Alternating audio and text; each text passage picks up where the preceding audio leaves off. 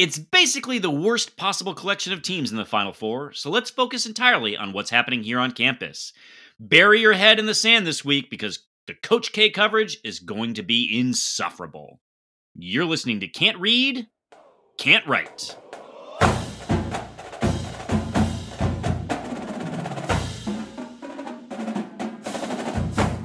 Welcome back, everyone, to another episode of Can't Read, Can't Write, the podcast that proves Spartans can talk. I'm Mike Jones, joined as always by the Coach K of the podcast, Kevin Grack. Oh my God. Wow. How are you doing? You rat-faced shit.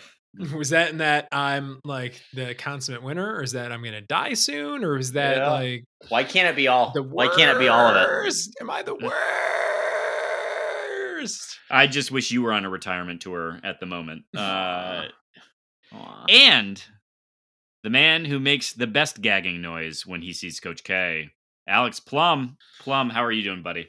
Just down here in the gutter. Just down here in the gutter looking for scraps of pizza to take into the subway with me. Like my old rat-faced friend who's in the Final Four. My God, my God. Yes, we are dreading this next week, but we want to thank you all for listening.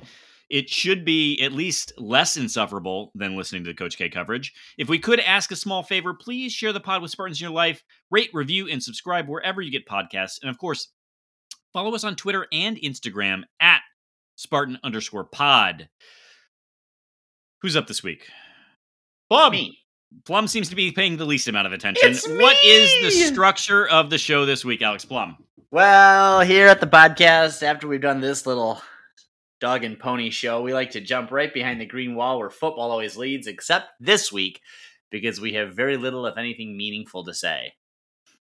Unless, of course, we do, in which case, it will lead. We plan on talking a little bit about basketball. We have an autopsy, a post-mortem, if you will. We want you to hear from our sponsor, Clatta Coffee. Say that 3 times fast. We'll head off Grand River on this podcast to talk about sports from around the Big Ten and the NCAA. We might even preview the spring game, LOL, before we take your Twitter questions. And dear listeners, you may be learning a thing or two as we look forward to a Twitter question competition that is in the offing soon this spring. Indeed. So yes, let's head behind the green wall. And you know what? We are indeed going to start with the shooty hoops. I think the biggest news that is not really news, Gabe Brown and Marcus Bingham are both reportedly, more officially with Gabe than Marcus, but headed to test their fate in the NBA draft. This isn't surprising at all. No word about our dear friend Joseph, but reports are that Joey might just be done with basketball altogether. Thoughts, anyone? Well, that was the speculation mid-season. I don't know. Did we ever get any kind of semi-official, like, you're never going to get confirmation, but was that same rumor and innuendo trafficked in media circles the way that it was trafficked in the doldrums of MSU Twitter? I've certainly heard it from the folks at Gannett Publishing. Your for press, your Lansing State Journal. Yes. High quality. Hey, I pay money for that Lansing State Journal subscription. The We regional thank you for your login. I'm a stand-up member of the local community. The regional rag of record, they call it. So, I mean, I guess we'll see. I don't know that Joey Hauser's going to have an announcement. Maybe he has a nice little graphic that's a big I hope it's thank you to the fans. Yeah, I hope it's a Notes app screenshot. That's all I need from him. Lowercase, improper indentation. Improper indentation. Excessive underuse of punctuation. That In kind of thing. Plum's world, we wouldn't accept any commitments from any recruits anywhere unless they were properly copy edited. Like the next time, Tuck gets a 4-star recruit, Plum's just going to be in the mentions like, Actually, sorry. I don't know that this But- commitment letter is up to the academic standards of Michigan State University. Well, and this is something we should be talking about after Sam Stanley was out heralding all of the great progress. I think his tweet was something to the effect of, if the Final Four or the NCAA 64 teams, if this was academics related, Michigan State would have been, in the national championship in second place. And I was like, oh, Sam. Oh, Sam doesn't understand how tournaments work. Well, that's not quite how it worked, is it, Sam? Sam. Oh, man. Also, what? I hate Duke, but on just about every list, people put those loathsome pieces of human excrement above MSU in the academic standard. So I don't understand. I don't know. I didn't click it because it was the absolute definition of clickbait. In fact, I'm sure he saw it on BuzzFeed and just decided to retweet it. Is this the same way that like Cooley Law School rates themselves number 2 in the country because their law library square footage is the number 1 decider? Yes. Or Good wait, for them. are they? They're not with Michigan State. They're still with Western. Right? Western University Cooley Law School. Everyone's moving on up in that transaction. If you go, I'm sidebarring us already. We're in the off season. Who cares? If you go to the Cooley Law campus in Grand Rapids, the one on that side rather than in Lansing, there is a statue of Mr. Cooley, the so named Cooley Law dude, Naturally. and he's all dappered up. He's got a 3-piece suit. I believe it's Thomas Cooley. Thomas, whatever it is. And then across from him is a mere pauper. There's a statue of a homeless man. And this is true. The Cooley statue is reaching his hand down to the homeless man with like some change in his hand. And this is a real thing. This is a statue in Grand Rapids that you can go visit whenever you want. And it is spectacular. I will say Tuppence, that if you feels- please, sir. feels very on brand for sort of the general belief set of Grand Rapids. Of Grand Rapids, indeed. Oh, very much. Yeah, only if that bronze sculpture was a little extra bronze, if you know what I mean. real problematic. Another aside here, is that still the law school's name on Michigan State's campus, or is it now Michigan State University College of Law? It's always been. MSU MSU Cooley College was of in Law- downtown, wasn't it? Yeah. Mhm. MSU It College used to be of Law DCL. That's right. Yeah, exactly. Used to be Yeah. the Detroit College of Law, but certain other institutions in the state stopped MSU from opening its own law school, so it had to acquire another one. That's fine. All the more reason we should truly and sincerely hate that other institution School. in the state I of just Michigan. think it's funny having our law school literally in a boulevard, a divided road, and there it stands betwixt Shaw Lane. I don't know. You just It think like parts yeah. parts the Shaw Lane. I have to cross the street to get in the middle of the street. It's like anyway. We're It There's so also- sorry. wonderful parking there too, though, and it just should be more available to people. That building is that like such 90s architecture. Yeah. It's like Yeah. just so Yeah. easy to place Yep. in Yep. time. Yep. Um Great. there's you know what? Last week we got asked a question about favorite building on campus. That was it. There are too many buildings on campus where you can just look at them and be like, I know when that building was built. I would say once you cross the Red Cedar, you can generally speaking say, oh, the existential threat of nuclear war influenced the design of all of these buildings. Yes, that's right. That's right. Yes. See further Hannah Administration Building. Yeah. Yeah. Well, that would be at least on the wrong side of the Red Cedar for Berkey. right? Yeah. Oh. But Case, Wonders, Hubbard, Yeah. they all have a Yeah. Brody. Case got itself a facelift. Case looks better now. But Oh, okay.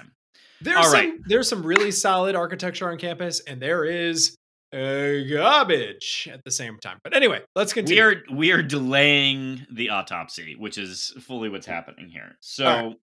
I've got 3 questions for you in sort of looking at the past year, maybe looking a bit ahead. Okay. So my first one, I want to start on a positive note. Plum, I'm going to start with you. What was most encouraging? And I think we should frame this all in the context of really where we were last year. Mm-hmm. What was most encouraging about this team? God, we had such a great start to the season. I had so much optimism in December. So much optimism in December. And then, January and February happened. We rallied a little bit at times. The team seemed like it was trying to find its legs. But I think for me, it was the utter lack of leadership within the team itself that kind of foretold our doom. So what I'm interested in finding now is leadership. And I think we're starting to see some guys emerge that can provide that, particularly AJ Hoggard. So for me, when I think about returning guys who have a lot to offer in terms of the leadership side, it's Hoggard. And then kind of the upstart that I'm really most excited about is Jaden Akins. I think for me, he had kind of one of the most impressive breakout experiences. It wasn't super consistent. He didn't get as many minutes as some of the other guys, but the minutes he got, he was an impact player at a number of games in a way that I think could be good for the team. Sure. Greg? Yeah, what I was going to say was exactly, it's sort of a derivative off of your leadership thing. We got the point guard situation, I think, pretty well figured out. And that was still in discussion just as recently as what?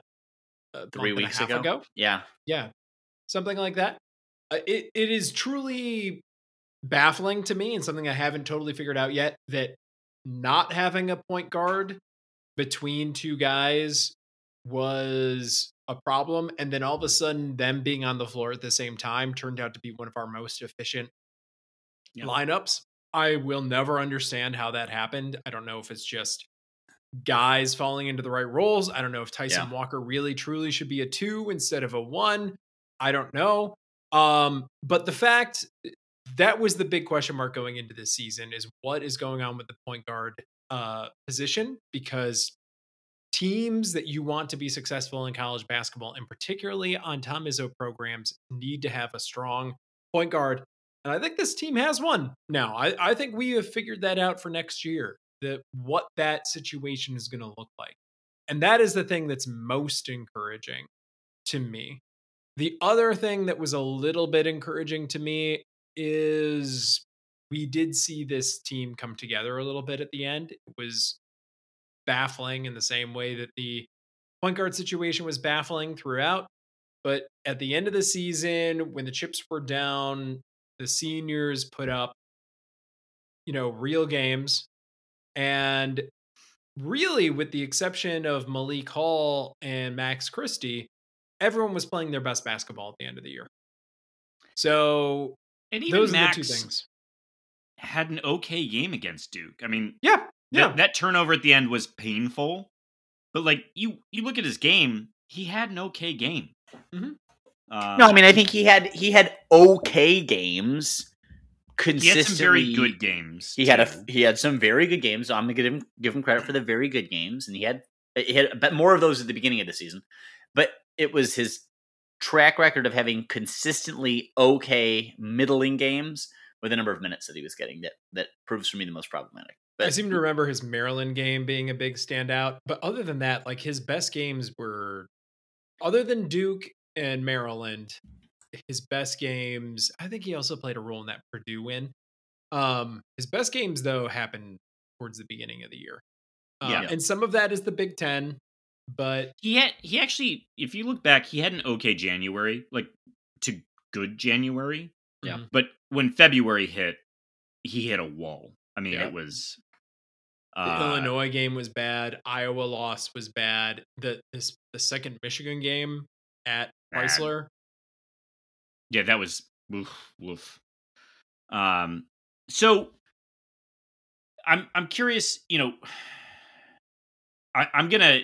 I don't know who to put the notes in, but I'm curious what's on your wish list for next year. And I'm not.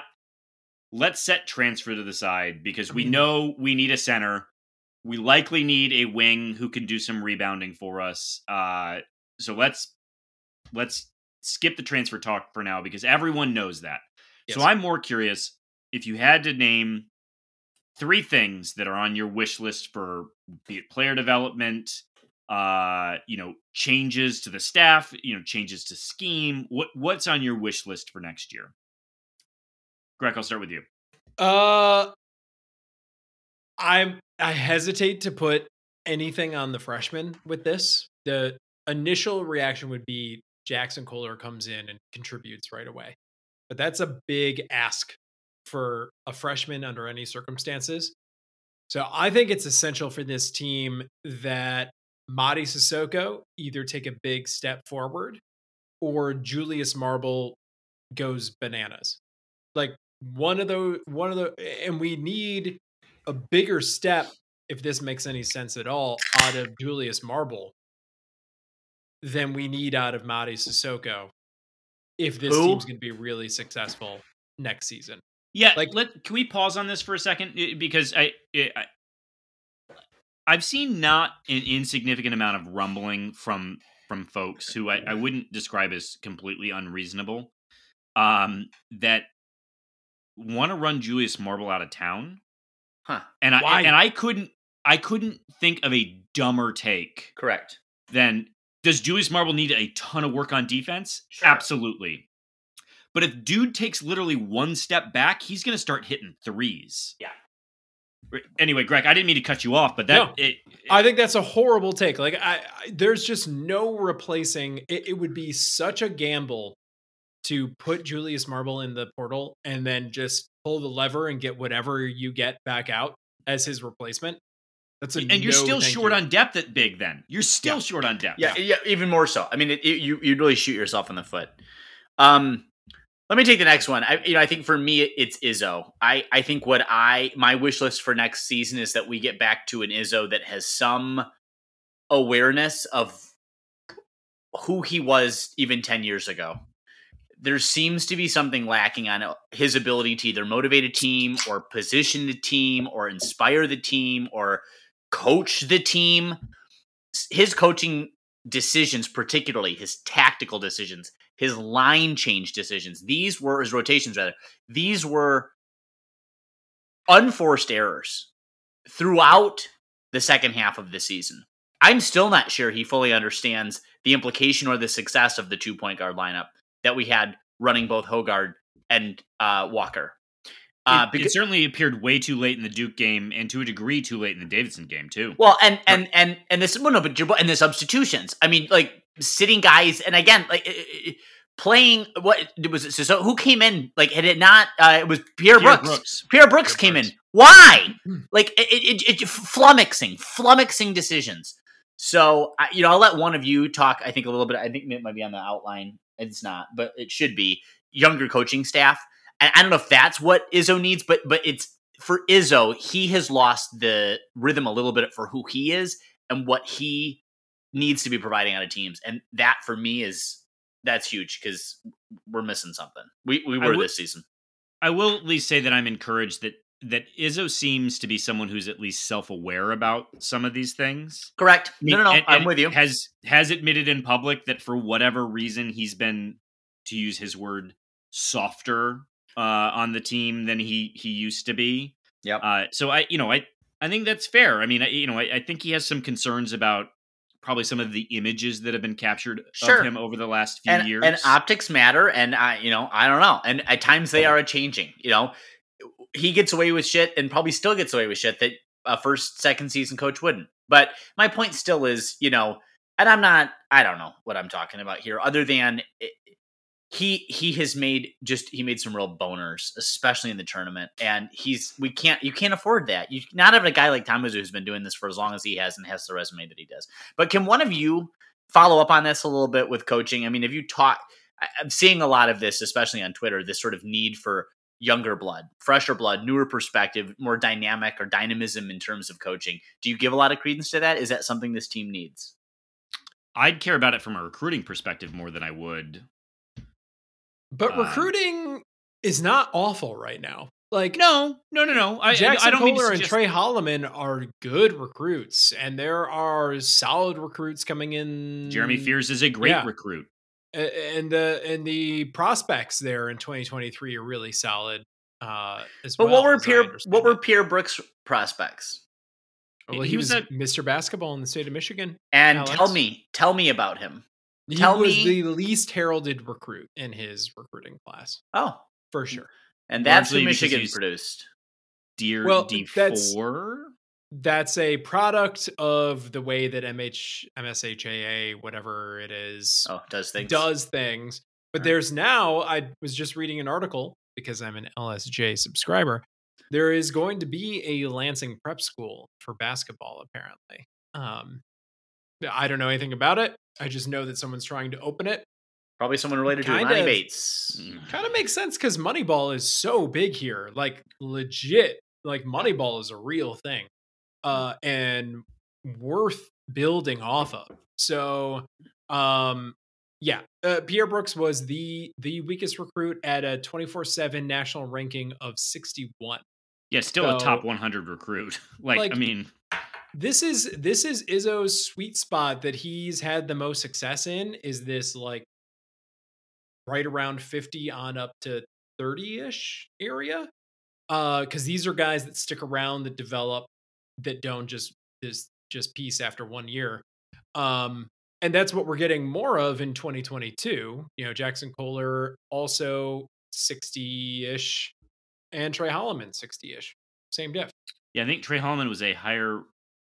No. I'm sorry. He would have been higher rated on Tux at the time because he was a high 3-star cornerback. Yes. So he would have been at one point really in time high rated football recruit at the time. I don't know that recruiting is necessarily the issue right now, though. You can always recruit better. I do think that, and of all the takes, when you, dear listener, host a podcast, you're aware of the things that you say on audio. Upper Deck Jerk Guy, you might find it hard to believe that, but I do kind of keep a ledger in the back of my head.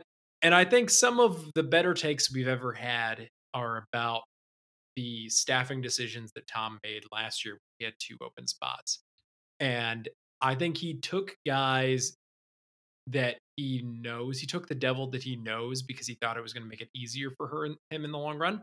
But I do worry that actually being surrounded by sycophants and guys that kind of fizzled out at a not particularly high level is going to cost him in the long run, both in terms of wins and in terms of the amount of pressure he puts on himself and ultimately his career longevity here at MSU. Yeah, I think there's something about, like, you could be in the mindset that you know these people are good assistant coaches in the sense that they have certain assigned responsibilities, right? Yeah. So you know you're going to get a good scout from all of them and, like, you know, the duties of an assistant coach. But if Tom was maybe more interested in, like, coaching and mentoring someone up in that space and being receptive to new ideas, that might have been better for Tom Izzo in the long run. This is never going to happen, but I would like to see Tom Izzo take a offensive coordinator. Same. I'm going to jump in on my wish list real quick. Yeah, please. My wish list involved 2 players and 2 players alone. Actually, 3. Tyson Walker, shoot the fucking ball. Well, that's just confidence. That's between him, God, and his. And I think we maybe are getting there. Like, I would be unsurprised by the idea that Tyson Walker, with a full offseason, having played a season with the guys, feels more like part of the team, right? Mm-hmm. So I could see that happening. The other ones, AJ Hoggard, you don't need to be good at shooting. You need to be okay at shooting. Mm-hmm. Like, I just need okay at shooting out of you. I need you to make someone pay from time to time for sagging off of you. This is the 3 that you're referencing here. Even if he wants to take a Julius Marble, I'm 1 foot inside the arc. Like, I just need him to make someone pay for not guarding him. Yeah. And so that's on my wish list. The other 2 items involve 1 player and 1 player alone. and that is Julius Marble. You keep saying that. Julius Marble, I want you to take one step out and shoot that ball. And then the other thing is, I want you to spend a solid offseason just working on your defensive craft. Like, Julius Marble could, I think, be a really important center, a center of consequence. I mean, he shoots the free throw pretty well for a big man. He has a great outside shot. He's shown the ability to score oftentimes at will. And so if he can just be defensively more serviceable than he's been, if he can get less lost on the pick and roll, that will go a long, long, long, long way. God, he struggled with the pick and roll, didn't he? I have the fact that I could watch him play and say, in real time, man, you're fucking losing it. You're losing it. He lost it. Like, so I think I would like to know how many moving screens he got whistled for this year. Oh, so sometimes that's not entirely on him though, because the guards don't let him get set, blah blah blah blah blah. But also sometimes he's screening while he's like literally running at the same time. Like the top half of his body is in the screen configuration, and the bottom half of his body is like blue, blue, blue, blue, blue. It's like cartoonishly his legs are still moving with like he's like dust coming up off the floor. I put my hands in front of my balls. I thought that meant like, that's the screen. That's the whole screen, right? My hands in front of my balls. What? What do you want? But I think AJ Hoggard, we saw a lot of development out of mid-year. I think if people were paying attention, it was not entirely consistent, but we not only saw offensive consistency out of Julius. I mean, we did see that consistently, but we saw him getting better on defense. We saw better rebounding at times out of Julius Marble. I think there's a bright future for him. And truly, we still need another big man, but our best hope for what Michigan State needs to be successful is likely Julius Marble taking another step. Because you don't know what you're going to get in out of the portal. Even if you take someone great, you don't know that it's going to fit. The defensive responsibilities of a big man at MSU are not anything to be slept on. So that's on my wish list. Do you want a fun fact for next year? I know we took the portal and we set it aside, but as it's currently set up, there will be, with Marcus Bingham leaving, no one on the depth chart taller than 6'9". Julius Marble will be the tallest person with Jackson Kohler. How big is Tillman? Tillman was proper. Tillman was 6'8", I think, something like that. How tall is Christie? Tillman, he is not. Christie's 6'6", I think, according to the media guide. Yeah. So, what are we concerned about for next year? Greg, I'll start with you. Biggs. Well, okay. Biggs. Yep. If you assume that Joey Hauser's walking, and I think we are operating under that assumption, Biggs. Nay, hope, but continue. That's the concern. It would be nice to get another wing, and the Biggs are the concern. So that's my whole thing. Wow. Take everything we just said about the staff, and then also carry that forward to this conversation about the Biggs. Fine. Mine is Max Christie. That is my single biggest concern, and let me express it in two fronts. Jones, you can talk more about the rumors, if they're not rumors, the whispers, the unconvincing denials, however you want to frame them around. Yeah, I don't know what our editorial standards are on that, but okay. Sphere is suggesting that it's not impossible that Christie would walk, leaves in one way or another, transfers or who knows what. If he leaves the program for any other reason than he is committing his life to animal husbandry and plans on taking up life just south of Farm Lane, then and that for that reason and that reason alone, I will accept. But any other thing, I will be. I can't even describe. I'm not drunk enough to describe the level of reprobate, utterly murderous, loathing, and death killing. Is that it? I don't know. Death killing. Yeah, death killing is it. I have strong feelings about this young person in ways that really aren't healthy or good because he seems like a great person. Don't nice, say that. friendly. Well, the fact that you don't want him to leave tells me that all the hate you've been sending his way, and that's has true, actually been from a place of love. Because he has the capacity. He has the capacity. We've seen it. He's a pedigree. So what's infuriating to me, because we get one and dones in this program, and I understand that, but these players all go to the NBA. What we can't have is a player who's averaging as many minutes as he has, the second most, maybe the most, of any player on this team as a freshman. Yeah, he set the freshman minutes record. As accoladed as he was, too, by the Big Ten. Leaving this program after such a abysmal performance. I mean, down the stretch, he was not good. He was not Spartan caliber. I would even he was Division I basketball caliber. So he has to redeem himself at Michigan State University. He does not get to take what he achieved because and that's the concern for me. Whereas it's maybe like, hey, I want the best out of you. I want the best for you. I really think that can happen here. I do not want the best for him if it doesn't happen here. Let me say that explicitly. And that, I think, is the end of it. But at the same time, assuming he stays, assuming these mumblings are just Graham Couch being an idiot, and that's it's not Graham.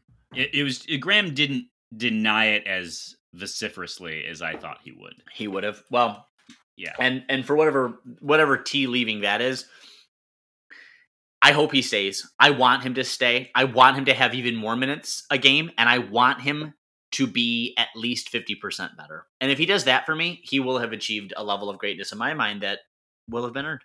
You hear that, Max? 50% better. Here's why Plum might truly want Max Christie back. With the departures of Hauser and Brown, Max Christie is the highest free throw percentage player returning at this given moment. I just lost my breath. That's an assumed departure of Hauser there. But free throws won us multiple games this season. I want to be clear on that score. I sort of hope that after the loss to Duke, that AJ Hoggard was sort of we all need to get back in the gym, because that was a in some ways they got out muscled. Sure. I mean, you look at the bodies on the Duke players, and they look more like Julius Marble and Malik Hall than Gabe Brown and Marcus Bingham and Max Christie, for that matter. Yeah, the last 2 minutes of that Duke game where Duke has 5 NBA players, MSU has 0. One. Maybe. So, my concern next year is actually a little bit about our position of strength. We saw a lot of effectiveness out of the Hoggard Walker lineup. Yeah. That's great. I want to see more of that. We saw Max Christie occupy 30 plus minutes a game on the reg. My concern is about where does that leave Jaden Akins and Pierre Brooks, and where are they going to get minutes that allow them the chance to develop? You could say Pierre Brooks probably is able to get those minutes maybe a little bit easier, but Pierre Brooks is 6'6", so start developing as a wing, my man. Let's see how you do in those slashing lanes. Jaden Akins, I think Jaden Akins is going to make himself a role on this team one way or another. Yeah, I'd like to see more driving out of Jaden Akins. I mean, you watch his high school tape, he can do that. That's part of his skill set. Mm-hmm. He seemed way more 3-and-D this year, and maybe that's just not wanting to play outside of what Izzo wanted out of him. But I worry about that. That's a concern for me, is that, and not to mention that, Trey Holloman's coming in. which I'm not saying that Trey Hallman's going to eat up a ton of minutes, but is probably going to see some action on the floor. They're not redshirting the dude. So he's not going to play Davis Smith level minutes, which if he does, I think that's also a mistake. But those are my concerns. I don't know that Jaden Akins was brought in really with the understanding that he'd be a ball handler, in the sense that I don't think anyone thought he was going to play the one. Certainly didn't this year. I think it was like a potential. Like maybe it's part of your game in the same way that it's a potential for Max Christie, where Max Christie occasionally operates out of ball screens. So we saw real, more than anyone else, true flashes out of Jaden Akins. Yeah. I think Jaden Akins proved that he deserves a little bit more rope and the chance. I mean, frankly, maybe the most athletic guy on the team, and the most potential as a true playmaker. I'd like to see him get the opportunity to go in that space. But we've spent quite a bit of time on basketball. Does anyone have any final thoughts before we move on? No, let's close the book on basketball until there's something to talk about there. Well, I'll just one more thing. Sorry. And that is just Tom, fucking learn how to use the portal, please. The portal, Tom. Tom, the portal. Tom! Fuck! Knock on Mel's door. Ask him how he does it. They have reportedly already reached out to Jalen Bridges, a small forward who can also flex to the power forward spot. Out of West Virginia. Yeah. So, and apparently they're making a big push on a 2023 big for whatever that's worth. But that doesn't help us for next year. So it does not. But it'd be nice to see some 2023 news come down the pike as well. Anyway, an ad read? Yes, Jonesy. Or should we pause, psych people out as they advance forward, and then just surprise them with another ad read later on? Yeah, I like that better. We'd like to welcome our new sponsor, Clatta Coffee Roasters, owned by two MSU grads, both of whom are Irish. Top of the morning to ya. Feels weird that I need to shout it out, but I think they just don't want to be accused of appropriating a culture. Sure. All right. Clatta Coffee Roasters produces small batch specialty coffees from around the world. They're Lansing-based, and again, MSU grads. Get your hands off me, Lucky Charms. So if you want to support Can't Read, Can't Write, you want to support MSU grads, you want to support the Irish, you want to support a Lansing-based company, Clatta Coffee Roasters is the place to go. They have 10 gourmet options like a bold African blend or a complex Central American blend. And for the non-coffee drinkers, Clatta Coffee Roasters sells brewing cocoa, which we're told is like a brownie in a mug, but without the caffeine of coffee. Now, Michiganders, I know you are knee-deep in something terrifically cold right now, but summer is coming. I want to let you know, brew this coffee, let it sit, pour it over ice. Fantastic when that summer urge for an iced coffee comes around. You can visit them at drinkclattacoffee.com. That's drink, CLADDAGH, coffee.com. When you check out, be sure to enter our promo code. It's CRCW10 for 10% off your purchase. It also lets them know that you found out about them because of us. So don't give up the money and support the podcast. Try Clatta Coffee, the way coffee was meant to be. 10 points? Mm-hmm. I think the Irish, whoever was doing the Irish, that was charming. That was charming. People liked that. And then you came in with a pirate? I was hoping we were going to skip that. I really was hoping we were going to skip that. So that's nice. All right. Gentlemen, let's talk some football because basketball season has ended, which I think means that with Tuck coming, it is now football season again. Yeah, and I saw on the Spartan Fund Twitter that there was just $1 million donation made to the football building, but like no indication of where or from whom that donation came from. Did I miss something there? Yours truly, not trying to brag. So generous of not you. Trying all to brag. Of the many anonymous donations that you make to various... all sorts of worthwhile causes. All those anonymous donations to the Ukraine, to... I don't want credit for them all. I don't want credit for them all, but this one I will take credit for this time. Yeah, will. that's to the Tom Plum's favorite building, the Tom Izzo football building. It gets another $1 million. I hate it so much. Greg, have they broken ground?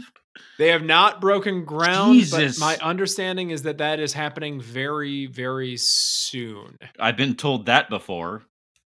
What I have heard is that things are moving in that direction. Been told that before. 2 months ago, the board voted on the process starting. Now the process didn't start; they just voted it to start, and they'll have to have another vote here in the next couple months to that's a formally problem. Authorize the start. Yeah, that is an issue, but I think the money is there for this. Yeah, right? Let's it'd be great to sell recruits the bulldozer that's in back, right? Like let's get this started already. It was having, I don't know if we're going to talk about this here, but having all of the nose tackles on campus from the NFL and seeing the pictures of that on social media, It was a little like, we could probably do better with the practice facilities at this point, I think. Yeah. Yeah, I'm just worried about tailgating. Like, where are we going to put all of those tennis courts? That's my whole thing. Yes. R.I.P. I'm sure people will find a place to post up and drink. Yes. Yeah, let's actually just hop right. That's we can use that as a transition before we kind of talk about media availability for some of the players and coaches. But let's head to the nose tackle camp. Indeed, Jeff Pietrowski mentioned having them all around during his media availability. But I think we talked that it was going to be happening, and it did indeed happen. New pass rush specialist, Coach Brandon T. Jordan, had 30 NFL something like that. nose tackles, 30, something in that register. Yeah, like real dudes on a roster playing in the NFL on campus, working out in our practice facility, using all of the Spartan branded, practice equipment. And the beautiful thing about having those guys on campus last week, when it was rainy and 40 degrees, is that they were fully committed to time in the practice facility. I mean, they weren't going anywhere else last week. That's for sure. And you should have gone to, what is it, the Graduate? Is that the name of the? Oh, I'm sure they were all at the Graduate. Yeah. I wouldn't be surprised at all if they locked down the whole rooftop bar for those guys in the evening. But I don't think it was also any small coincidence that some of our top recruiting targets were also in town for the weekend. What a surprise. Shocker. So, I think I don't have anything in particular that I've read about this that's necessarily worth talking about on the pod. It's just, I think, more notable that we talked about, sort of what an innovative hire this was. We've talked about his compensation package and the fact that part of it was allowing him to continue to do this kind of coaching on the side. And that it had to be on Michigan State's campus. Mm-hmm. It's more that all of that came to a deliverable, right? Like we saw the thing in action. We saw 25, 30 dudes from the NFL at Michigan State's campus, and that this is seemingly a thing that he's not going to have a problem putting together, and that the staff and the operations folks are all on board with making, a thing. So wouldn't be surprised to see come June, when there's another wave of recruiting, that there's another, coincidentally, big NFL retreat at Michigan State. But I don't know. Anyone got any other thoughts on this? No. Other than, rad. This is a thing that I like to push back a little bit whenever we try to downplay the success of the D'Antonio years. But this is an example of something that never, ever would have taken place with Mark D'Antonio. And it just doesn't happen generally in college. Like, it's not uncommon for guys that are alums to go back to their facilities to train and participate in those types of things. But to have a whole position group where a large percentage of the starting and backup nose tackles in the NFL are all on campus is rare across college football. Are there analogs to this in basketball? Is there something that Izzo could be learning from Tucker right here around leveraging positions, players, relationships with the league? I mean, you think about guys like Draymond, Magic. Well, there's a room in Breslin for the alums to come back. They have their own little locker room. I think Draymond spent like $2.5 million on that thing. So such a thing does exist, but I'm not familiar with like. He had the weekend this past year. Workouts. Yeah, like alums come back for MSU basketball all the time. All the time. That's not a problem. Yeah. Like Bridges is always back. Draymond's always back. Magic's always back. Yeah. But Magic's not, relatable in the down in the building. But Jay is always back. I think he's been back on campus a couple times now in the last year. So it happens, but not like this. This is different. So we also had some media availability, and you guys are brushed up on this. So tell me what I missed. Well, several dudes, Jay Johnson, Marco Coleman, on the coaching staff talked about, coaching. I think Marco Coleman had some interesting takes on like statistical anomalies of sacks versus pass yards.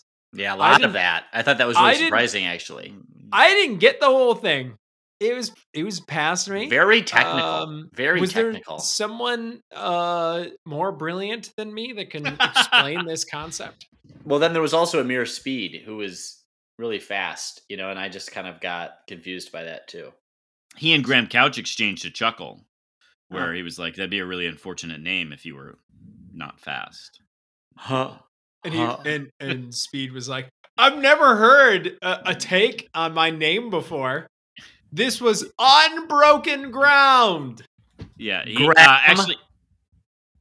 So Amir Speed, I will say a couple things first of all, you look at that dude and you see something that is in terms of stature and physique, not what we've seen out of cornerbacks here at Michigan State. I mean, he's so tall compared to the rest of them. The length of his arms, you expect him the wingspan to be playing basketball. But for folks who forgot, don't know, don't remember, Amir Speed is the transfer from Georgia, who just won a national championship with the Bulldogs. Had started a handful of games for them, got a little banged up, and then got passed on the depth chart. But not a bad pickup. Was still starting for Georgia this past year in which they won a national championship. So talked about the relationship he built with Mel Tucker when Mel Tucker was the DC there, about Harlan Barnett when he was in high school, because both Michigan State and Georgia were recruiting Amir Speed. And he said at the time, it truly was, he was going to go to one school or the other, and ultimately chose Georgia. But that made the transfer really easy for him. The thing, though, that I thought was Amir Speed is impressive physically and the way he handles himself in front of the media. But what I thought was really interesting was what he's able to pass along to his teammates as someone who just won a national championship. And mindset. The mindset and leadership. And talking about free throw. Talking about winning a national championship, and that's something that it's not like the secret that you will into existence, but this isn't something you should shy away from. Yeah. That if that's your goal, it's not something you write on the sheet and then you list a bunch of other reasonable goals. Like, that's a thing you talk about all year long, and it starts in spring ball. And so, Michigan State went 11-2 last year. I went down the rabbit hole of looking at K9 highlights, and I cannot help but remember he's the most impressive person I've ever seen in green and white, and we likely are not replacing that at running back. But that we may not be that far off from it in the grand scheme of things. And that if you are serious about it, you need to take it seriously and be disappointed when you don't live up to that expectation you set for yourself. And so I think Ameer Speed as a culture add to Michigan State is huge. Anyway, two coaches that talked. Marco Coleman, new defensive line coach, was talking a lot about, and Jeff Pietrowski echoed this, that, yeah, they got a lot of sacks last year, but that was largely the consequence of Michigan State was oftentimes up on people, which meant that they had to throw the ball more often. And so you're, by virtue of that, going to run into more sacks. But that if you look at their pass rush as a whole, it was not good. And that about, creating more destructive pockets for quarterbacks, just amplifying the quality of their pass rush, and that owning the passing yards is equally on the defensive line as it is on the secondary. Because their failure to routinely disrupt the quarterback allowed the quarterback to make those passes throughout the season. So anyway, it seems like MSU's taking a very holistic approach to remedying the passing situation from last year. The passing issue of York. Jay Johnson also spoke. I don't know that we got a lot from Jay Johnson that we wouldn't have expected, other than to say that he seems fine with where this team is at, but not excited. Say more about that. What makes you? How did you read that into what his comments were? I mean, he was fine on Peyton Thorne. Like, I don't know that Jay Johnson's a guy that gets enthusiastic about a lot. Like, I don't see him as someone who's real. He strikes me as he speaks with the velocity of someone who did cocaine, but without any of the zest and enthusiasm for life of someone who did cocaine. So, yeah. So meth then is what you're describing. That's good. So I mean, Jay Johnson seemed like that this was going to be a big proving year for Peyton Thorne. That if you look back on his season, and I think it's actually, he didn't say this, but if you're honest about it, Peyton Thorne wasn't able to pick us up oftentimes when we couldn't get the run game going. Yeah. I mean, people were saying that at the time. He's a bit of a system quarterback in that way, but he did push things occasionally. Yeah. We saw glimpses. We saw flashes of it. It's not lost on me either that he was a redshirt sophomore, but that there's a lot of elevating to be done for Peyton. And so I think there was some pressure sending happening there. He was also very complimentary to Peyton, but it that felt sort of lukewarm. And I think they have legitimate concerns about replacing K9 and their depth at offensive line. Well, yeah, that's a legitimate concern. Both of those are super legitimate concerns. Everyone, are you guys texting with each other right now? No, yes. I'm bringing up my notes for our next conversation. God, you're such a needy. Continue. I'm even talking to you, but I'm bringing up my Dane Fife stuff because I got insider information from the Indiana 24/7 message board that I want to make sure that I bring to our listenership. Oh, but I'm Mike Jones. I'm just going to call out my co-hosts because I think I know better than them. Are you done? Okay. Anyway, if I would highly recommend for anyone who's interested, Marco Coleman and Ameer Speed were really great watches. Marco Coleman seems like a really nice fit. And Jay Johnson seemed to have question marks about whether this team how it would respond on offense this year. So yeah, that's what I've got. Let's go off Grand River. Yeah, you get that started. Yeah. So off Grand River, some stuff is happening in the wider world of sports right now, as you can imagine. And the first one that we're going to talk about is something that we kind of called, but we were also didn't know that it was going to be this fast. Former MSU associate head coach, I believe, and assistant coach Dane Fife, who left for Indiana, is out after 2 seasons. And this is not a Dane is taking a job somewhere else situation. This is the program is parting with Dane Fife situation, which I maintain that this was always a mistake for him to go somewhere else, unless this was going to happen at MSU, and he was just getting in front of it, which I kind of doubt because Tom doesn't really get rid of people. But I just so happen to know folks that are in on the subscriber level stuff at the Peegs. I think I've spent a lot of time in Bloomington. I don't know what Peegs is. But the Peegs 24/7 Indiana message board. And there are some notes in here. First off, citing that this is not a surprise, which sounds exactly like something that anyone trying to maintain a subscriber base would say after something like this. Yeah. But yeah. I think it was a bit of a surprise. But some of the pieces, some of the things that are cited in here, we have heard as MSU fans as well. One, talking openly about politics, that was, and name, image, and likeness stuff, that was something that happened here as well, and kind of rubbed people the wrong-ish way a little bit. But also in here is that allegations that there were issues with Fife not responding to recruits during recruiting times, which is a big no-no.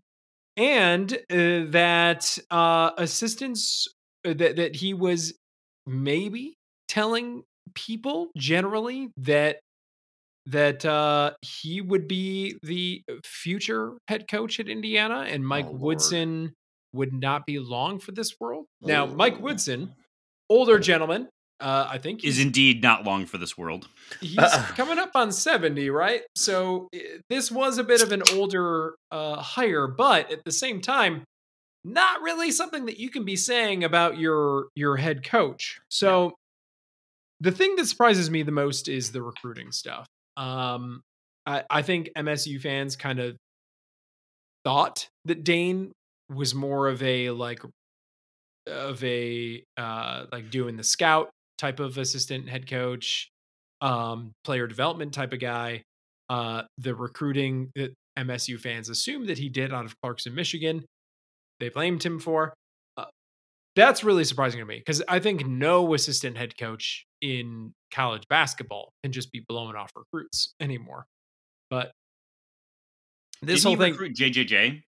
I don't know who JJJ's primary recruiter was, but Indiana, it seems right to me.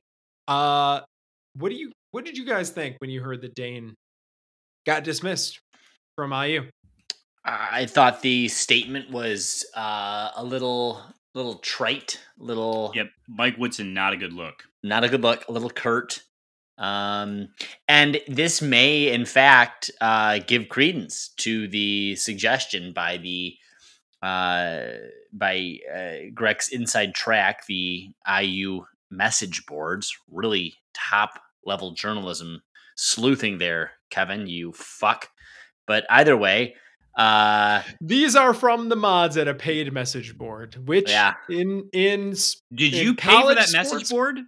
No, I'm just sharing it. Like, they can come after me if they want. Yeah, I hope they do. No, but I think no, and I love you, but I don't. I think the point here is that love you, but I don't. If he really was butthurt about that, like that totally tracks, right? It totally tracks the tenor of that tweet. The tenor. About comments. The comments being made that maybe Dame would be the future head coach. Head coach. Like, well, eat shit because no, you won't. Here you go. Good luck with everything. I think the move was wrong, but it was also good for Michigan State. You know what I mean? I think Dane Fife was not adding value to the program, and I think this have been good for MSU, but the replacements are not adding value. Well, and that's the bigger point, right? I mean, so like he certainly wasn't adding value. His replacements haven't. Izzo does have some big work in this offseason. to kind of clear the chaff or the chaff from the field of The wheat and the our chaff. dreams.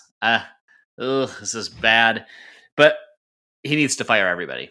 You brought this back to Izzo. Yeah, we're back to Izzo. Sorry, Montgomery's got to go. Just gonna say it. You got to go, Mark Montgomery. Dwayne, you can stay because God, I love Dwayne Stevens. Mark Montgomery's come and gone over the years. Dwayne's the one that's gonna leave for another job. But anyway. Huge miscalculation by Dane Fife here. Big fuck up. Yeah, he totally thought he was the golden boy, right? The golden child, the self-appointed hero here. And I think he probably did think. And in fact, that the chancellor or whatever the highfalutin title is of someone important in the university in Indiana, in Bloomington, said to him probably something to that effect. And I bet he got a little ahead of his skis. I wonder if someone did tell him if he wanted to be the next head coach at Indiana, they wouldn't just hire him off of MSU's assistant coaching staff. They'd have to see him first. Yeah. And he probably thought that he would be so good that they would just hire him, and that would be that. That's the only reasonable explanation that I can come up with for why he would ever make this move. And it didn't work. Didn't work out for him. Let's go to something else. I wanted to just briefly say this because I thought this was striking. Utah, the governor of Utah, recently vetoed a bill that the state legislature in Utah passed, which was banning transgender athletes from competing in high school sports. And I just thought this was really, really and was overridden by the Utah State and was overridden by his legislature. I mean, it looks like it is very the bicameral system there. Both their House and their Senate are well over 2/3 controlled by the Republican Party, which probably shouldn't be surprising considering it's Utah. But I thought this was really surprising when he vetoed it. He was like, we're talking about something that affects less than 1%. He cited exactly one female trans athlete. Yes, of the whole state. He's like, I've never seen a party, a political party, a movement, anything come so hard on an issue that could affect so few, and in fact does affect so few. He's like, it's just outrageous. And he's like, and I knew this was politically easier for me to just sign a damn thing and move on with life, but it just doesn't make sense. And on the one hand, I think that speaks well of him. I think it speaks well of a potential compassionate conservative. We used to use that phrase. At least George Bush had tried to complex that. I mean, that has gone out the window with this new identity of the Republican Party. But I think politics aside, when you just look at the actual facts here, and I think people can agree or disagree on a lot of questions around gender identity, around sports, around the way that we create these rules. The NCAA has one set that isn't uniform. High school associations are different. International federations are different. I think that there are legitimate conversations that can be had around this, but the way that it's been politicized can only create harm. And I think for a Republican who can acknowledge that harm is so disproportionate in terms of the actual effect that this is having. And I just think that's so, that spoke to me. And that was a good sign of leadership for Spencer Cox, whoever the hell he is, someone I probably don't agree with much, but good on you. Good on you, Spence. Yeah. I want to cite a few things from his statement because I thought it was actually a really compelling statement that he wrote. 75,000 high school kids participating in high school sports in Utah. 4 transgender kids playing high school sports in Utah, 1 transgender student playing girls' sports. 86% of trans youth report suicidality, 56% of trans youth having attempted suicide. 4 kids and only 1 of them playing girls' sports. That's what this is all about. It goes on to say, rarely has so much fear and anger been directed at so few. I don't understand what they are going through or why they feel the way they do, but I do want them to live. And all the research shows that even a little acceptance and connection can reduce suicidality significantly. For that reason, as much as any other, I have taken the action in the hope that we can continue to work together and find a better way. If a veto override occurs, I hope we can work to find ways to show these 4 kids that we love them and that they have a place in our state. Yeah. Thank you for reading that, Jonesy, because Yep. I think that it's very important to understand who it's affecting, most importantly, and also the real true hazards that trans youth face in society. And you can, and to Plum's point, there is a, and we've not talked about, I think it's Leah Thomas or Thompson, who demolished the record in women's freestyle swimming, and there is a fine and fair and reasonable conversation to be had around sporting. But this is different. What happened in Utah is different than that conversation. And I think we need to create a permission structure for people to have conversations about these things and know that they're not coming from a place of hate. But I will say, as specific to Leah, the misgendering of her as a slight is a place of hate. Intentional misgendering. You have to go out of your way. Yes. And so, anyway, I look, we don't need to spend much more time on this. The Utah governor's words were, I thought, really succinct and profound in the way that he addressed what's going on here and the animus directed at and for people. For kids. Yeah, and again, I'm not a parent. Jones, you are the only one that can, and I'll just acknowledge that I think being able to read this as a parent has to be incredibly striking. And I think to have been able to have read the governor's words, heard the governor's words, and to have still voted for this is to really indicate just a weird misalignment. When I first started refereeing, I was taught that professional sports are about entertainment. Intercollegiate sports are about competition, but high school sports were about participation. And we were told to referee accordingly. So depending on the level that you were at, you were refereeing. Like when you're doing a pro game, you're refereeing because they're here, they're generating insane revenue, they're putting on a show. In college, the emphasis was on competition and doing everything you could to nurture competition because that's where these guys wanted to get. But in high school, everything was around safety because the players were participating in a thing. And this just goes to show how little awareness I think those but of course political legislators they don't know anything, and that's the whole point. I just hope those 4 kids got to read the governor's statement and felt seen that day. So anyway, why do we always do this? It's hard to transition off of these, but hilarious thing happened. Which Penny Hardaway? Yeah, there you go. And Memphis. What a boob. What a true boob. Getting thrown notice of allegations of level 1 and level 2 violations. And Penny Hardaway is indeed the only one who is flagged for a lack of institutional control. I mean, not just institutional. Guy's got no fucking kind of control. No control over himself. No control over his team. No control over any aspect of the basketball operations at that school is clear. But really, just no control over life. And that is in itself a great, great thing to watch. In fairness to Penny, 2 things. 1, his team did kind of come together towards the end of the year. And 2, fell apart again, but go ahead. And 2, some of the allegations go back much longer than his tenure. But yes, this is very significant, these allegations coming down from the NCAA, and something that we should definitely spend time on a future podcast. Fine.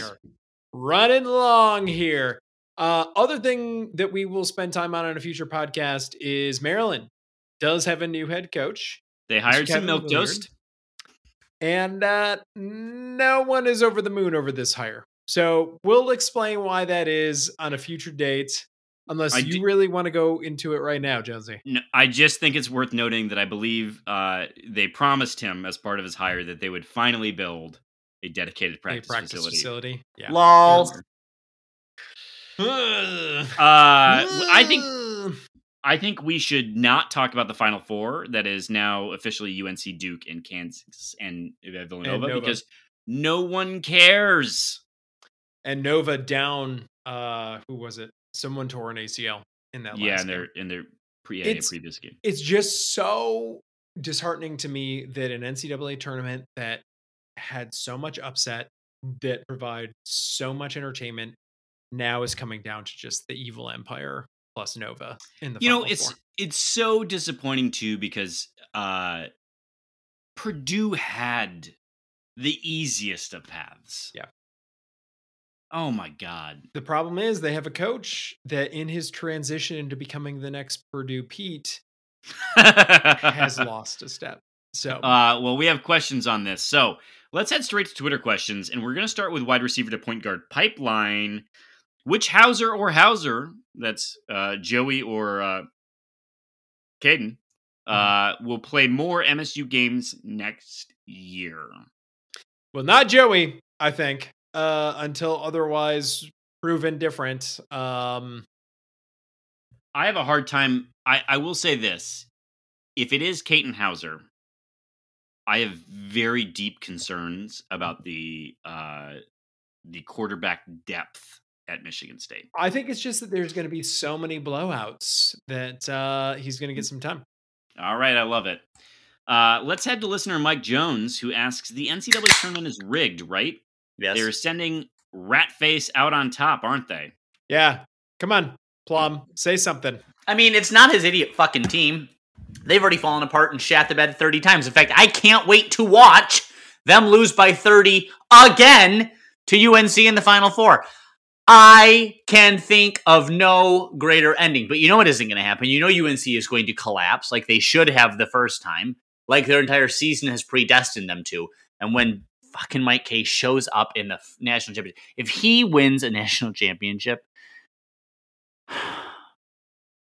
I don't think he's gonna. I think this Kansas team has it this year. The one thing I can say is if he does, I hope his fingers break from the weight of wearing all those rings all the goddamn time and every commercial appearance. Well, he's already so feeble. He can't handle another one. Fuck. Arthritic. Just a true scumbag. Just slimy. Next up from Mike Jones, Big Ten led the tournament with 9 teams invited, 0 teams to the Elite Eight. Thanks, Purdue. Why is the Big Ten overrated? Well, don't listen to me in anything, because I was one of those idiots that only had seen Iowa as a program in the Big Ten tournament and put them in my Final Four. I thought this was the year. But then, Iowa's still Iowa, Fran is still Fran. Who knew? This was a year the rest of us where there were a couple teams that could kind of maybe make some kind of claim to being elite. Purdue's probably the closest of them. Maybe Illinois is the Illinois second. should have been able to do more. Hell, you could have made the case that Brad Davidson could have gotten his shit together and they could have done a little bit more than they did. But this was a conference that had a bunch of teams that were very mid. Yeah.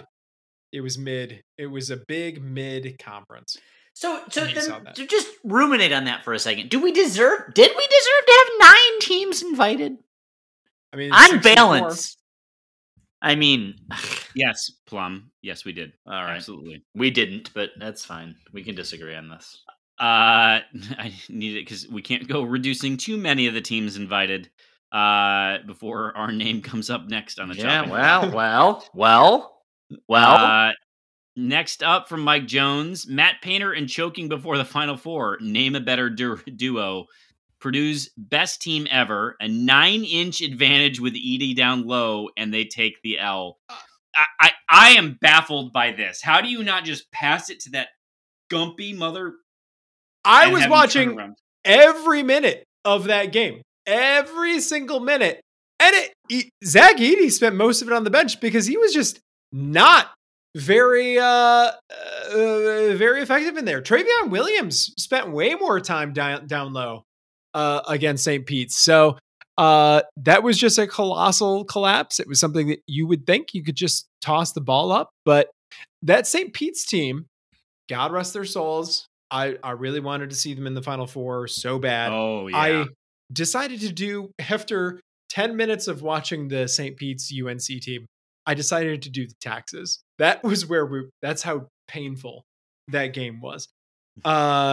Which are not done yet. Oh my God. Anyway. You know that we don't actually have to do taxes. Go on. They have all of the information. I know. This is how it works in Western Europe. The government just sends you a list of what they think. But No, but the IRS can do the same thing. Right. But there's all of the what's it called? H&R Block. H&R Blocks. Yeah, they've got their K Street stuff going on, and yeah, I know. I'm aware. I know the it's whole thing. Infuriating. Anyway, next up, Spartan 18770. What is the worst MSU basketball Twitter take you've heard this season? It probably was one of ours. Yeah, definitely one of mine. I'm confident of that. Probably. No, anyone that wants to run off either of our centers, frankly, either center. If you want to run off Julius Marble, you've got the worst take on MSU Twitter. Yeah. Next up from Spartan 18770, number of running backs that enter the portal after the spring game. This is a good question. I'm going to go 2. Yeah, me too. Okay. Yeah. After spring ball, it's not just the spring game. That's the whole spring ball. That's where guys sort of see where they fall in the order. And I will say Elijah Collins featured in a number of the videos. So I don't know if that's the staff recruiting its own players or if he's actually back to Eli of old. Yeah. Last up from Spartan 18770, eat shit, Michigan. Yeah. Well said. Couldn't have been happier to see a team lose. Next up, next up is Thomas Zambiasi. Because of some weird rule, Big Ten basketball programs must field F1 style racing teams in 22-23. Based on only of the vibe of each program, which team has the best drivers, fastest cars? Where do they even build the tracks? Well, Purdue Pete's on the tracks. Oh, for sure. Ugh. Who's got the fastest car? Well, I mean, we got a pretty fast car, is the truth of it. I mean, there's a lot of momentum behind this program. The best drivers, and got a pretty good driver too. I don't know. I mean, this is just basically we've reframed the age-old. How good are the programs? How good are the? I guess maybe the cars could be the teams. There's going to be a lot of change there. Yeah, I have a lot of questions. Programs, how good are the coaches? And I think the coaches are all. I mean, they're pretty strong coaches in spite of what we just saw here. And maybe if anything, the programs. Now, is this 150 cc? Is this 100 cc? Is this just 50 cc? What we need is more Mario Kart references to make is more Mario Kart references, and we need Big Ten programming to be a lot spicier and a lot more dramatic. Like the what's the Netflix series called? The Drive for something or other. No, I don't know this. It's something. It's a good it's a good program to watch, but it's clearly over dramatized. Next up from Carl Simmons III, for the team. Why do we as a Twitter community tend to take the low effort bait on Michigan Sweet 16 shit posting? Like, obviously that's not blue blood shit, and the folks promoting it are doing it in bad faith. Are we low key all kind of hurting with the recent early exits? I completely disagree with you, Carl Simmons. As every college basketball fan knows, consecutive Sweet 16 appearances is the one true measure of a program, and nothing else matters. And if you can get 5, well, that's it. That's a national championship. 5 Sweet 16 appearances. It's above, Alex, please, with respect. It's greater than a national championship. Yep. And I think, as we all know, when you walk into any gym across America, there's one of those signs on the wall that says consecutive Sweet 16 appearances. And that's it. They take down all of the conference championship banners. They take down all the Final Four national championship banners. That is the only true measure of success in college basketball.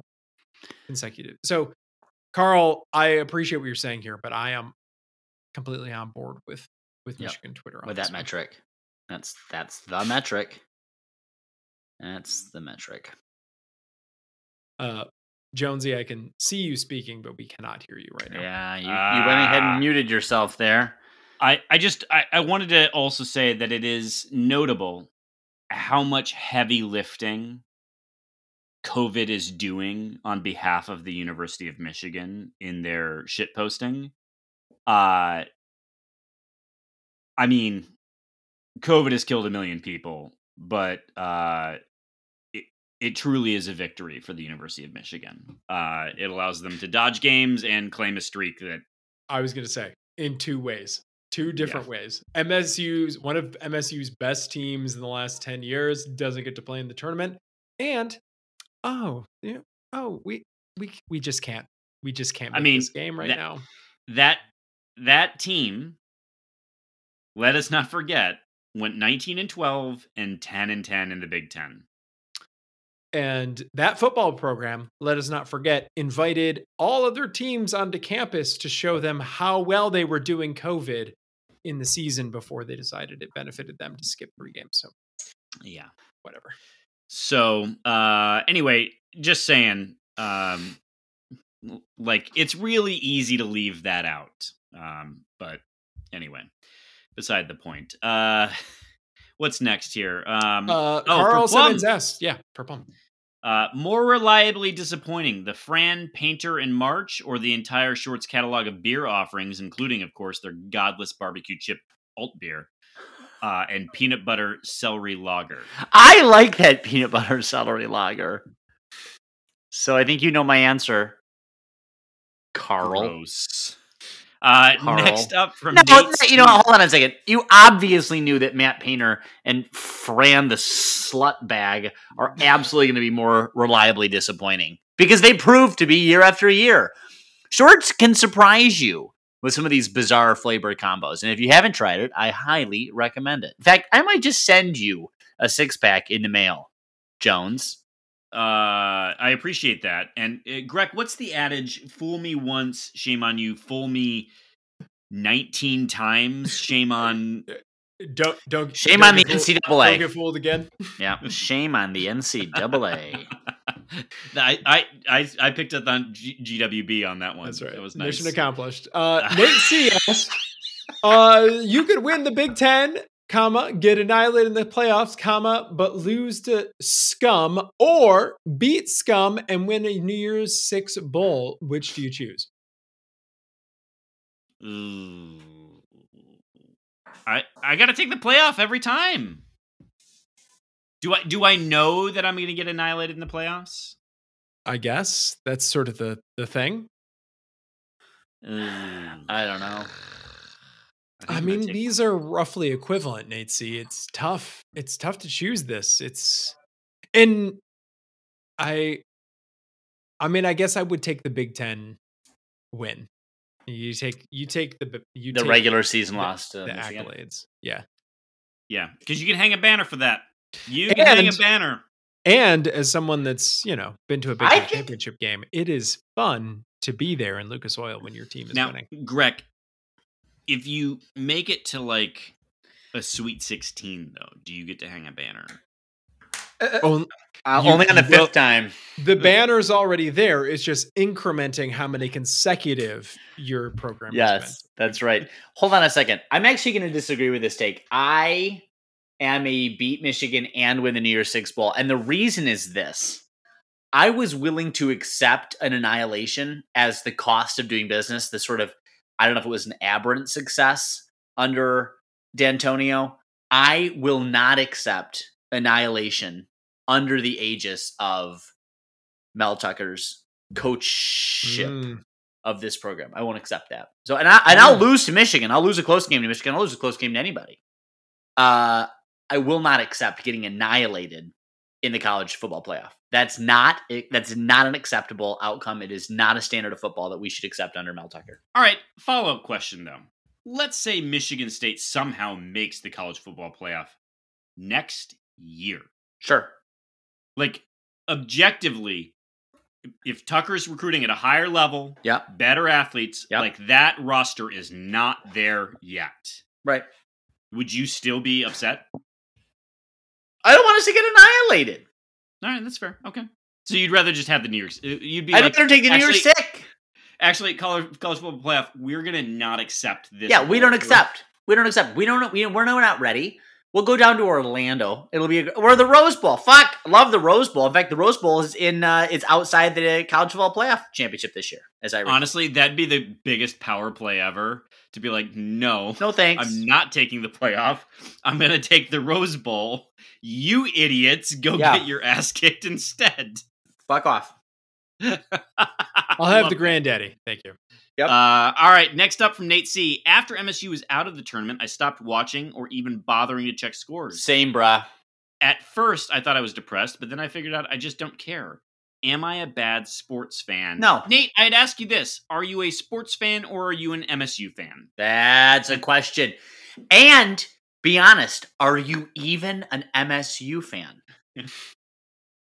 For Nate, that's a fair question. It is. And I ask that truly as one who wrestles with this question all of the time. Who has tackled this? My therapist has just asked a survivor me. Of abuse? Well, my therapist has asked me to stop bringing it up in our sessions. She's no longer comfortable. She's like plumbing the depths of. You pay me for this plumbing, time, right?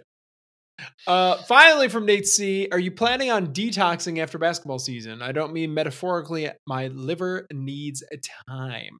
I'm drinking now. No. Yeah, we're drinking right now. Booze here. I don't drink during the weeks anymore. I stopped drinking during the week. Good for you. Yeah.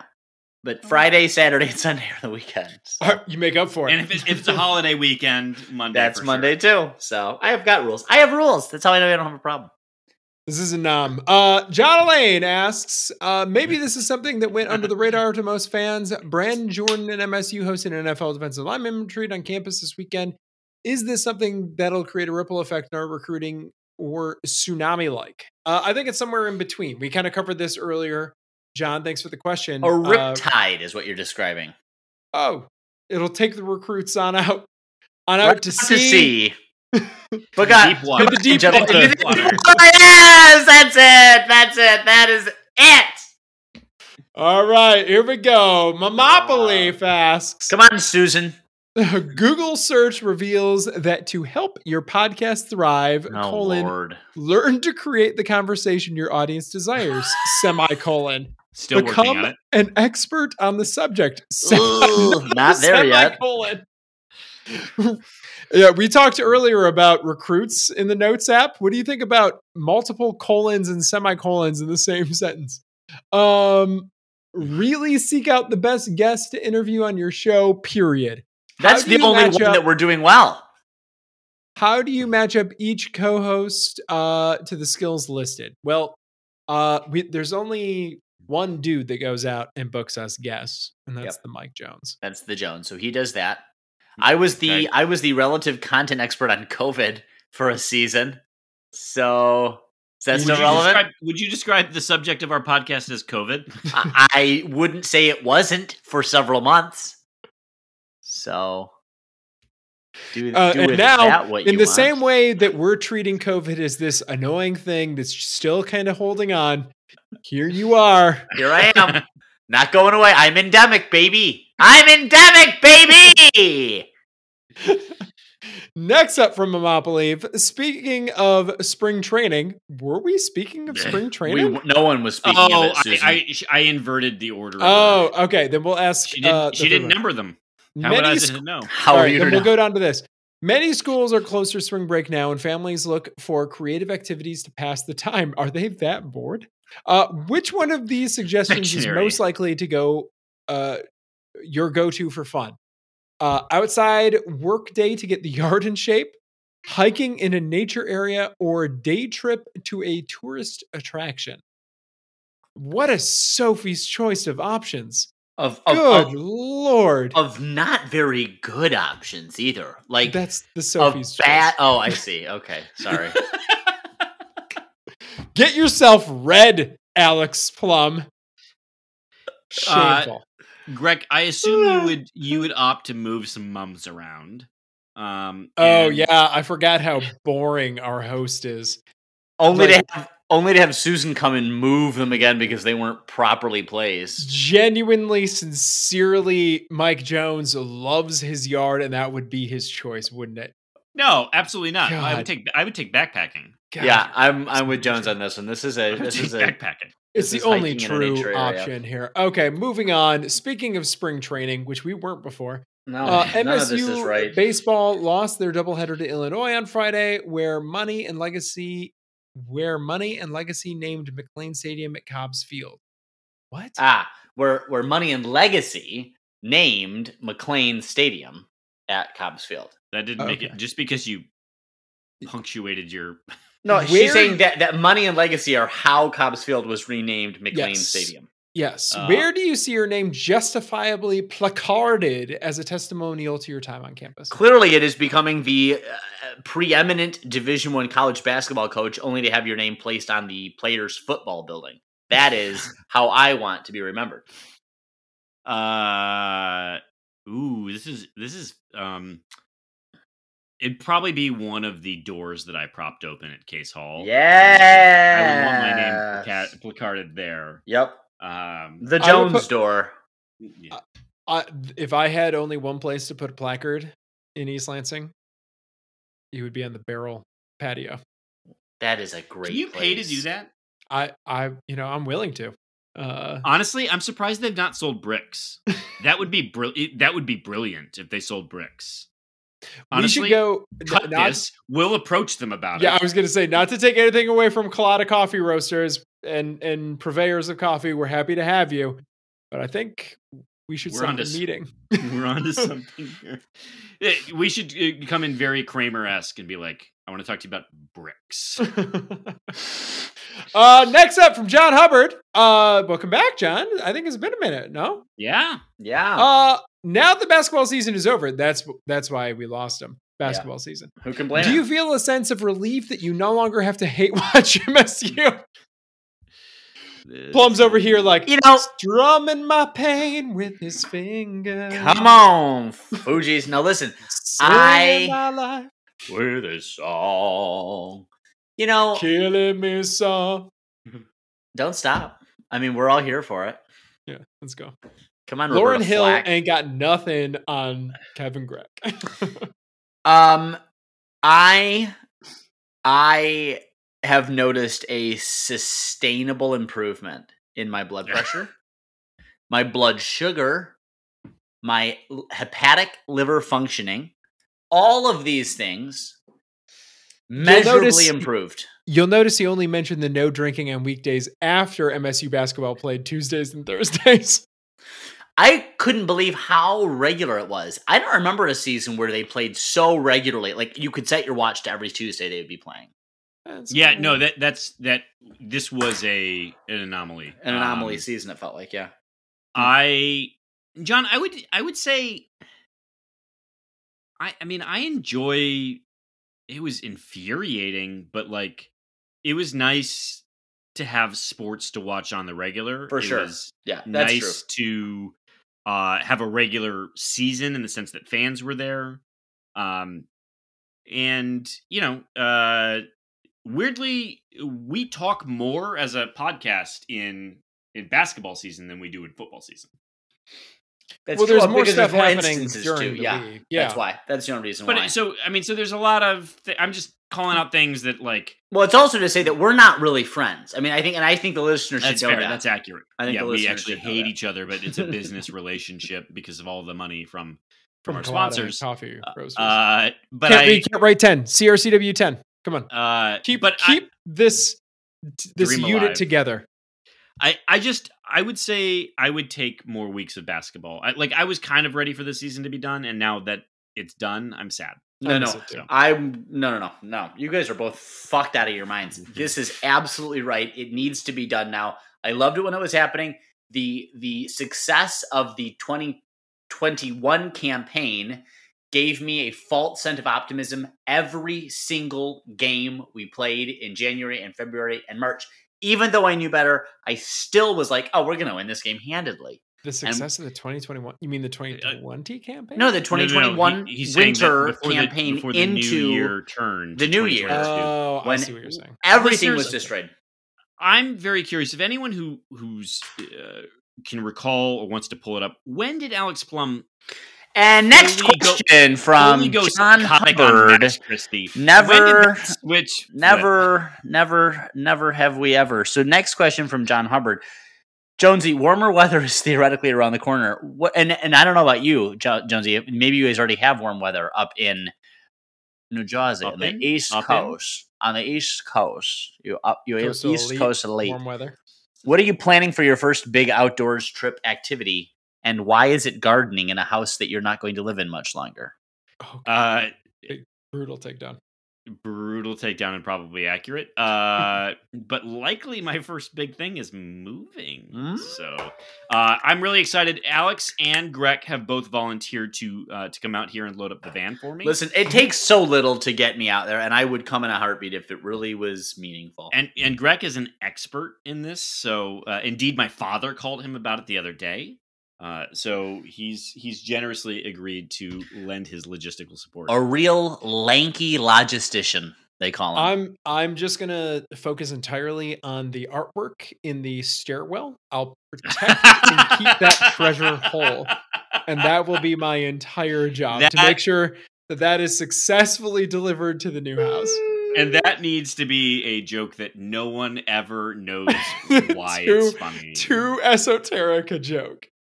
And it must remain as such. We had one nice day, and apparently what I did with that was spend it on the patio. And no decision in the history of humankind could have been made any better than that one. Well done, sir.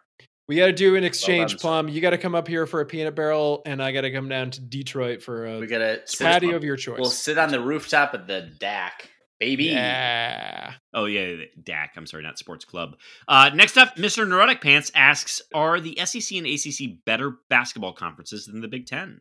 ACC is. Yeah, I think so. I think that's right. Even though it was a down ACC year? Oh. Yeah. Well, they got the 2 and the 4. What are you going to do? 2 and the 4? 2 and the 4. One in the... Nope. And next up from Mr. Neurotic Pants, can both Plum Alex and the real Upper Deck Jerk guy conduct performance reviews of Grinch and Jonesy? Yes, we can. And yes, we have. Neither... Our 360s are in inboxes right now. They are inbox. Neither were received well. Both were received under duress, I should point out. Greg, why are we invoking volunteers for our 360s? Well, it's only fitting that people outside of the podcast should evaluate the true core of the Spoken podcast. Like a real person who's never had a 360. Wow. Really, really, really upsetting, you guys.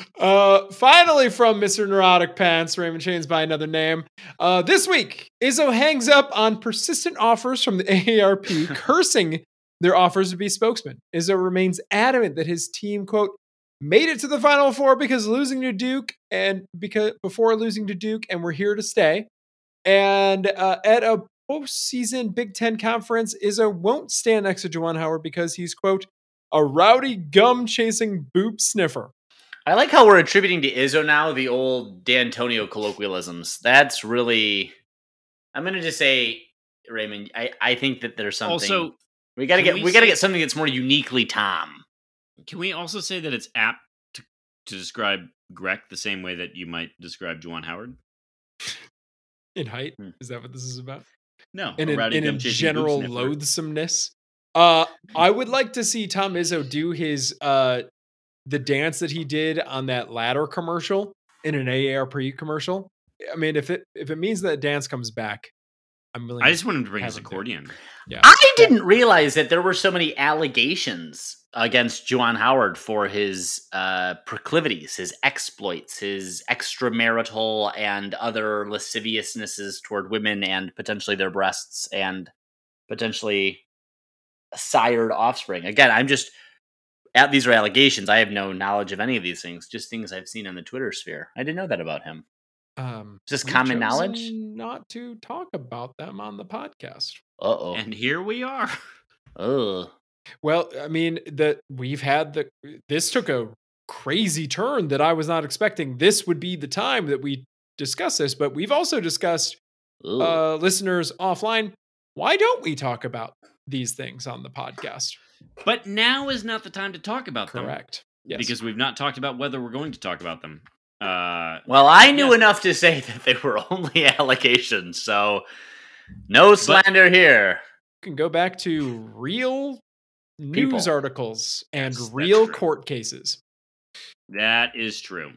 All right. Well, what we do know is he struck a professional colleague in the face and inexplicably was not terminated because Ward Manuel has full control over the athletics department at the University of Michigan and is doing a bang-up job. The leaders and the best. I'm going to move us on to a question that really should have kicked off-topic season from the Upper Deck Jerk Guy. What would you do for a Klondike bar? Which is as off-topic as anything can get. And I believe a question that he's asked us in the past. So on your 360 Upper Deck Jerk Guy, not doing great so far. Also, did you see that Michigan is now, I think, in the Frozen Four? But wouldn't have been because may not have been because their seating would have been different if they didn't skip the game against Western. Aww. They love to do that, though. It's a great strategy. We should do that more often. What do you think about Gabe Brown leaving, and are you ready for me to ask about his G League games? Asks the Upper Deck Jerk Guy. I don't appreciate this slander towards Gabe. Gabe has been reliable, consistent, and his 3-and-D style will translate excellent to the... I do love that he's higher on the draft boards than Hunter Dickinson. I do love that. And finally, from the Upper Deck Jerk Guy, what is your most ingrained sports memory? I know this for Jonesy. Yeah. I think everyone that listens at this point knows this for Jonesy. A certain rainy Notre afternoon Dame football game with Javon Ringer and J.U. Kalkrick and John L. Smith. And Drew Stanton. Do not forget Drew Stanton. And Drew Stanton meeting you in the parking lot, sweeping you up in his arms, holding you close to his bosom, and whispering in your ear, "It'll be okay."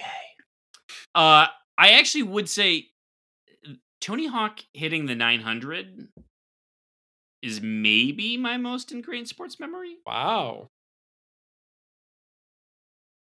Or when Barry Bonds passed. You talking about the asterisk ball? Is that what you're talking about? I don't know what you're talking about. What asterisk ball? What are you referring to? Him not being in the Hall of Fame is a crime. I will say, not for the 900, but for that home run, I do remember where I was. For me, it is is it Little Giants? No, Rocket. For me, it's Rocket. It's being in the stands at Spartan Stadium for that end of game pass to beat Wisconsin in the most fun football game that I have attended. I replace all of those. I can't believe I didn't think of this. It's when LJ Scott reached across the goal line in the Big Ten championship. Yeah, against Iowa. I remember right where I was, New York City. We had just seen Hamilton on Broadway, the original cast. We left early. Well, I didn't leave early, but we left as soon as it was done and sprinted out to this bar. I was going to say, in Manhattan. Early? Yeah, we didn't leave early. We left, but we got it in time. I don't know if did we go. Was this overtime? This wasn't overtime. No, it was right at the end Fourth of the game, quarter. though. Yeah. We made it for it. I would say that's probably one of being at the Final Four in 2005. For some reason, I can't ever forget. I was at like a Christian music festival in 2002, watching the United States men's national team lose to Germany in the quarterfinals of the World Cup. But that was like the furthest we'd ever made it then, so that was pretty seismic. Anyway. Wow, way to end this on Christian that. Camp Plus. Soccer. Never doubt Plum's ability to bring soccer into a perfectly good sports conversation. Listen, I bet more than 30% of the listeners will know who Audio Adrenaline was, much to all of our discredit. But is that a Christian rock band? Yes. If you don't know, shame on you. Shame on you. All right. So, off-season Twitter questions are here with a bang. Upper Deck Jerk Guy saving his best for the Twitter competition, which will be coming up here soon. Details will be announced. Sure. Ish. Yeah. May-ish. Mayish. Gentlemen, it's been real. We put the nail in the coffin on the basketball season from here out at spring ball. But Spring ball. Unless guys. there's news. Well, There could be news. there's going to be a little bit more. Well, news. footy ball is back to leading. Oh, wait. I got a Twitter question. Oh, Lord. Did we sign a point guard too soon out of the transfer portal? What? There are other point guards that entered the transfer portal later than Tyson Walker that MSU could have competed for. This should have been asked an hour and a half ago. You want to have that conversation now? I mean, unbelievable. Something for this is my new thing. I'm going to leave listeners with a question to think about. No one wants this question. No one's even made it this far. I think Kansas's point guard was a transfer out of the transfer portal. They'd wanted Tyson Walker before that, and he just won MVP of the region. Well, shit. All right, we're moving on. To ponder. All right, guys, go green. Go white. Go white.